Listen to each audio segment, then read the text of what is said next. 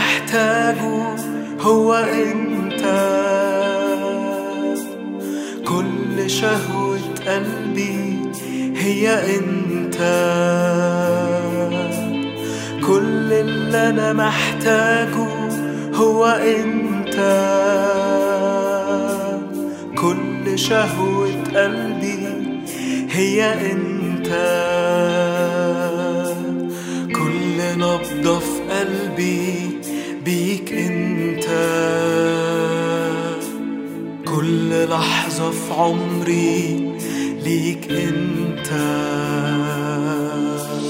كل اللي انا محتاجه هو انت، كل شهوة قلبي هي انت،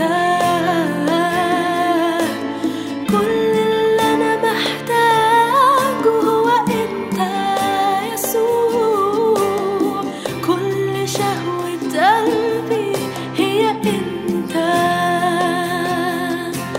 كل نبضة في قلبي بيك انت، كل لحظة في عمري بيك انت. Hello listening friends. مرحبا بكم أيها الأصدقاء المستمعون. If you are joining this broadcast for the first time, إذا كنت تصغي إلى هذا البرنامج للمرة الأولى، we have just begun a series of messages from 2 Peter. فنحن قد بدأنا سلسلة من الرسائل حول رسالة بطرس الرسول الثانية، And we looked at the 7-story building that is the Christian life. تأملنا في المبنى ذي الطوابق السبع الذي هو أساس الحياة المسيحية. We found that faith is the foundation. وجدنا أن الإيمان هو الأساس. Here are the 7 stories. هذه هي الطوابق السبع. First, virtue, أولا الفضيلة، then knowledge, ثم المعرفة، then self-control, ثم التعفف، then perseverance, ثم الصبر، then godliness, ثم التقوى، then brotherly love. ثم المودة الأخوية. Finally, Peter adds divine love. ويضيف بطرس أخيرا المحبة الإلهية. Next, Peter tells us that now we know what to do, we must do it. ثم يقول بطرس بعد ذلك: الآن وبعد أن عرفنا ماذا نفعل فإننا ينبغي أن نفعله. If you have your Bible with you, please turn to 2 Peter chapter 1, verses 10 to 21. إذا كانت لديكم الكتب المقدسة أرجو أن تتجهوا معي إلى رسالة بطرس الثانية الأصحاح الأول من العدد 10 إلى العدد 21. Let us read it together. دعنا نقرأ هذا الفصل معا.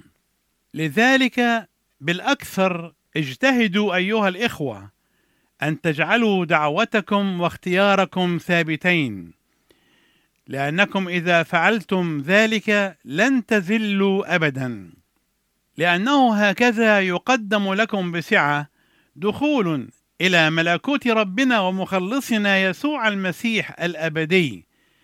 لذلك لا أهمل أن أذكركم دائما بهذه الأمور، وإن كنتم عالمين ومثبتين في الحق الحاضر، ولكني أحسبه حقا ما دمت في هذا المسكن أن أنهضكم بالتذكرة، عالما أن خلع مسكني قريب، كما أعلن لي ربنا يسوع المسيح أيضا.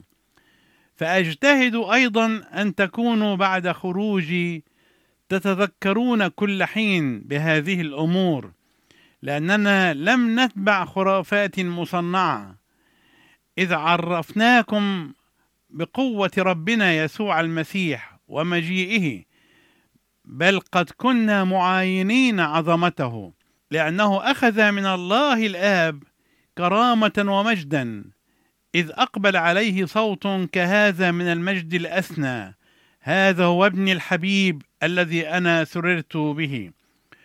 ونحن سمعنا هذا الصوت مقبلا من السماء، إذ كنا معه في الجبل المقدس، وعندنا الكلمة النبوية وهي أثبت، التي تفعلون حسنا إن انتبهتم إليها، كما إلى سراج منير في موضع مظلم، إلى أن ينفجر النهار ويطلع كوكب الصبح في قلوبكم، عالمين هذا أولا، أن كل نبوة الكتاب ليست من تفسير خاص، لأنه لم تأتي نبوة قط بمشيئة إنسان، بل تكلم أناس الله القديسون مسوقين من الروح القدس. I want to begin by telling you about an experiment that two social scientists went through. أود أن أبدأ حديثي معكم بأن أحدثكم عن تجربة أقدم عليها اثنان من العلماء. These two social scientists went to a class of young school children to spend several weeks doing their experiment. هذان الاثنان من علماء الاجتماع ذهبوا إلى فصل مدرسة للأطفال وقضيا عدة أسابيع وهما يجريان اختبارا. They sat in the back of the classroom with a stopwatch. كان العالمان يجلسان في مؤخرة غرفة الدراسة ومعهما ساعة لضبط الوقت بالثانية. They were carefully observing the behavior of both the children and the teacher. كانا يلاحظان بدقة سلوك كل من الأطفال والمدرس. Every 10 seconds they recorded in their notepads how many times the children got up out of their seats. وكانا يسجلان في دفتر الملاحظات كل 10 ثوان عدد المرات التي كان الأطفال فيها ينهضون من مقاعدهم. On the average, the children were standing 360 times in every 20-minute period. وفي المتوسط كان الأطفال يقفون 360 مرة خلال كل 20 دقيقة. During this time, the teacher yelled, "Sit down," 7 times in every 20-minute period. وفي تلك الأثناء كانت المدرسة تصرخ قائلة اجلسوا 7 مرات خلال كل 20 دقيقة. The social scientist suggested that the teacher would increase the number of times that she would yell, "Sit down." واقترح العالمان أن المدرسة تزيد عدد المرات التي تطلب فيها من الأطفال أن يجلسوا. So, according to the observers, the next few days produced the following results. ولذلك طبقا للعالمين المراقبين كانت هذه النتائج خلال الأيام القليلة التالية على النحو التالي. The teacher yelled, "Sit down," an average of 27.5 times in 20-minute periods. كانت المدرسة تصيح قائلة اجلسوا 27 مرة ونصف خلال كل فترة زمنية مدتها 20 دقيقة في المتوسط.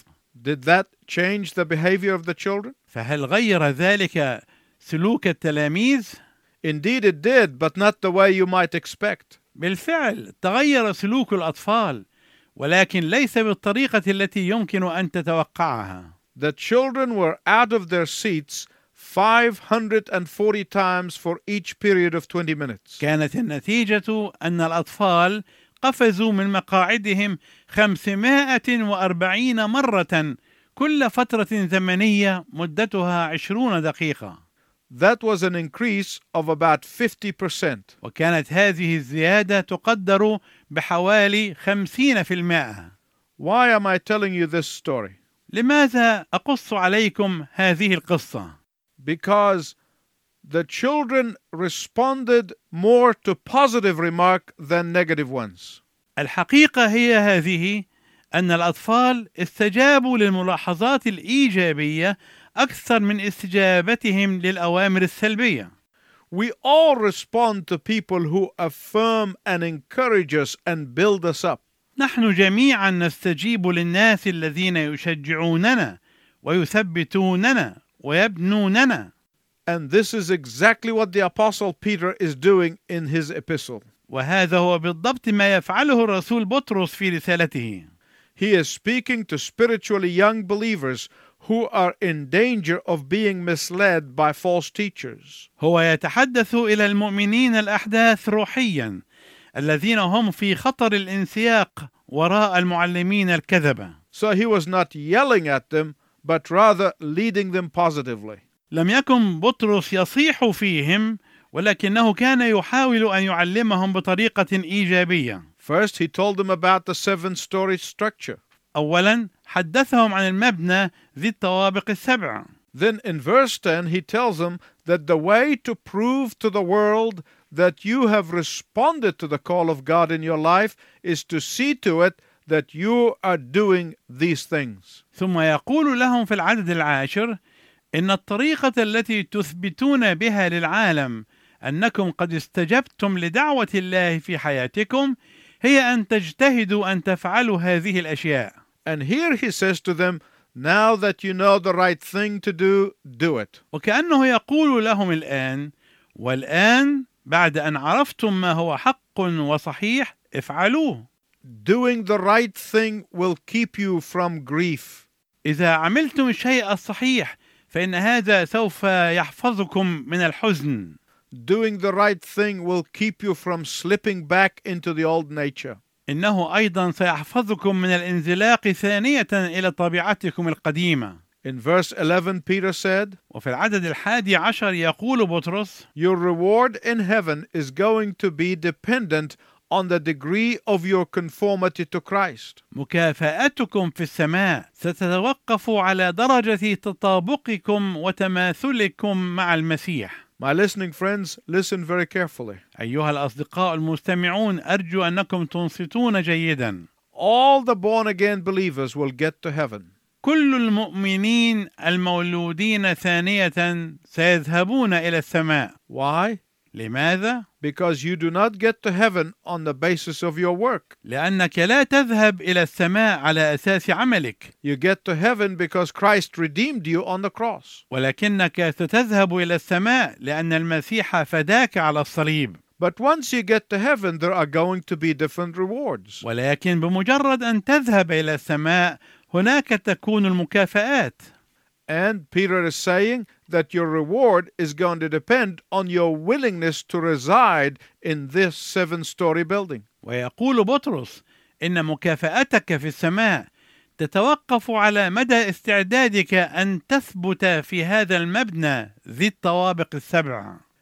In verse 12, instead of yelling, sit down at the believers, وفي العدد 12 بدلا من أن يصيح للمؤمنين قائلا لهم اجلسوا، Peter is saying that you have everything you need to help you live a victorious life. يقول بطرس إن كل ما تحتاج إليه هو متاح لك لكي تعيش حياة منتصرة. But Peter also is saying to the new believers ويقول بطرس أيضا للمؤمنين الأحداث that it is my call in life to constantly remind you to be ready.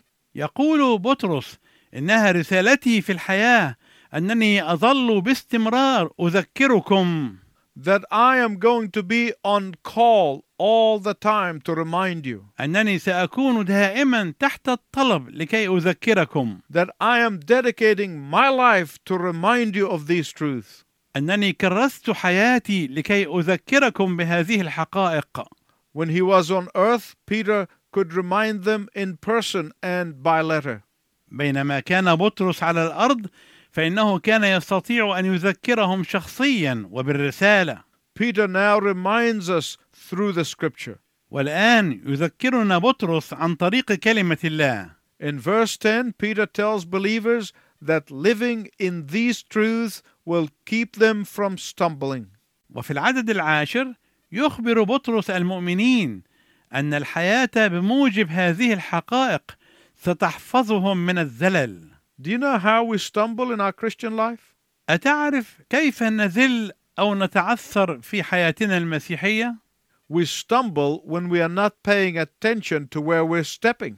نحن نتعثر عندما لا نكون منتبهين إلى أين نخطو. We stumble when we become preoccupied with other things and pay no attention to where we're going. ونحن نتعثر عندما نصبح منهمكين بأشياء أخرى ولا نلتفت إلى أين نحن ذاهبون.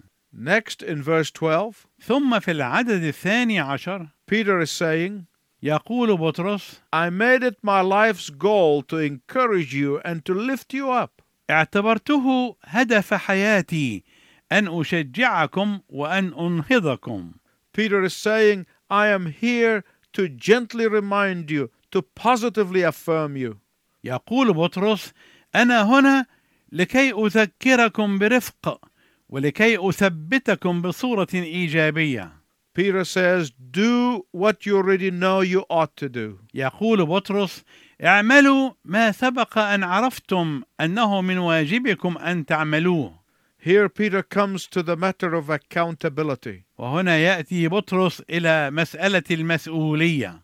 And the secret of accountability is love. سر المسؤولية هو المحبة. When I know that you love me, عندما أعرف أنك تحبني، and when I know that your desire for me is my success, وأعرف أنه لا رغبة لك إلا نجاحي، then it is a joy for me to be accountable to you. عندئذ يسعدني أن أكون مسؤولا أمامك. When I know that you want the best for me, عندما أعرف أنك تريد الأفضل لي، there is nothing that you are going to say to me that will hurt my feelings. وأنك لن تقول شيئا يجرح مشاعري. My listening friends, especially fathers and mothers, please listen to this very carefully. أيها الأصدقاء المستمعون، خصوصا إذا كنتم آباء أو أمهات، أرجو أن تسمعوني جيدا.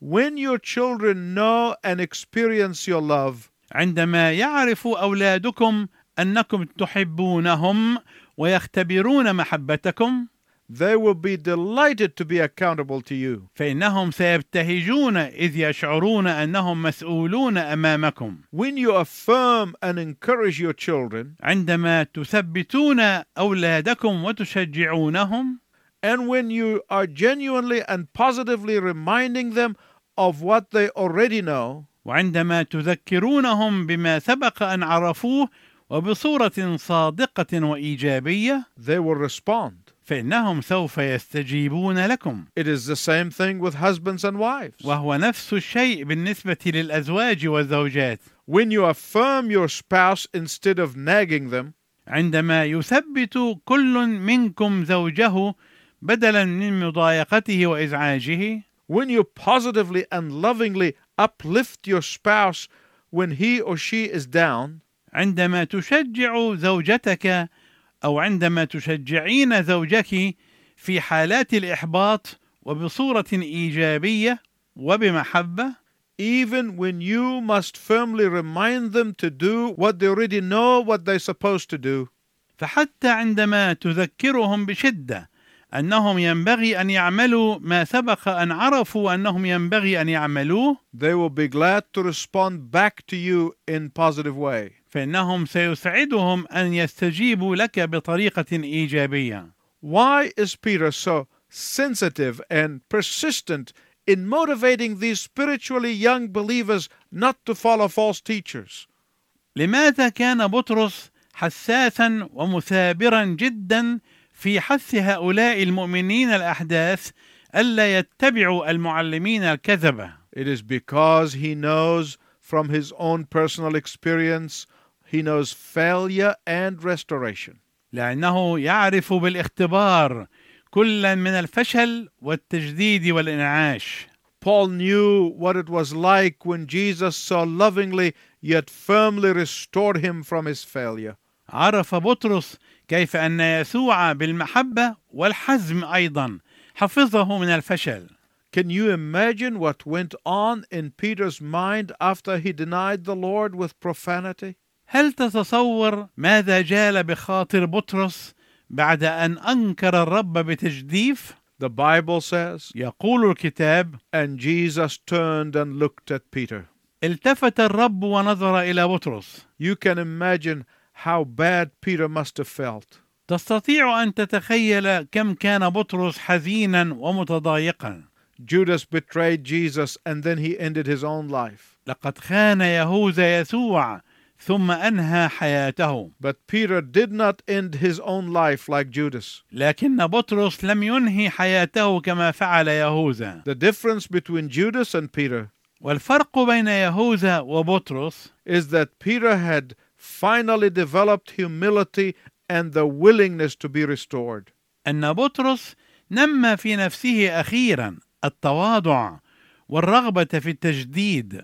Therefore, Peter is concerned for all believers that they must not only start well, ولذلك كان بطرس حريصا على أن كل المؤمنين ليس فقط عليهم أن يبدأوا بداية حسنة، but they also must finish well. بل عليهم أيضا أن يختتموا حياتهم ختاما حسنا. You may be a person who has denied the Lord in your business dealings. ربما تكون أنت شخصا أنكرت الرب في معاملاتك التجارية. You may be a person who has denied the Lord in your moral conduct. وربما تكون أنت شخصا أنكرت الرب في سلوكك الأخلاقي. You may be a person who has denied the Lord in betraying your marriage vows. وربما تكون أنت شخصا أنكرت الرب بخيانة العهود الزوجية. You may be a person who has denied the Lord by belittling others. وربما تكون أنت شخصا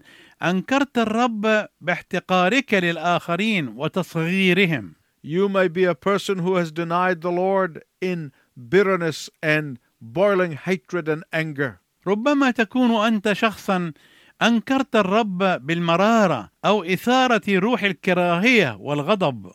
You may be a person who has denied the Lord in jealousy and revenge. وربما تكون أنت شخصا أنكرت الرب بالحسد أو بالانتقام. And deep down you are carrying these burdens. وفي أعماقك أنت تحمل هذه الأثقال. And your pride is stopping you from brokenness. وكبرياؤك تعوقك عن الانكسار. And your pride is stopping you from confession. كبرياؤك تمنعك من الاعتراف. And your pride is stopping you from restoration. كبرياؤك تعطلك عن التجديد والإنعاش. I want you to ask the Lord who restored Peter. أريدك أن تطلب من الرب الذي جدد بطرس وأنعشه. And turned him into loving, persistent, consistent exhorter. وحوله إلى ناصح محب ومثابر ومصمم.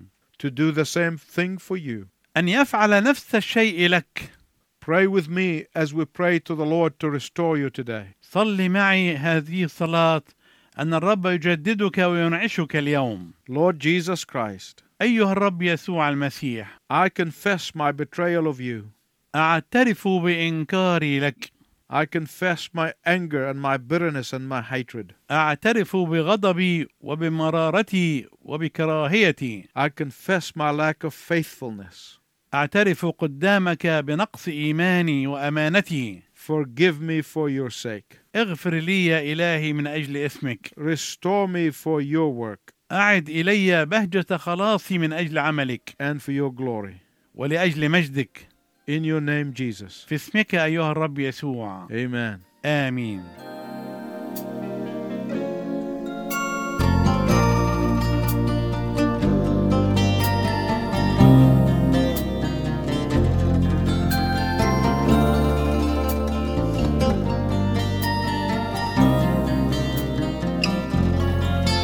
ربي هسكن في سترك وهعيش أنا تحت ظلك.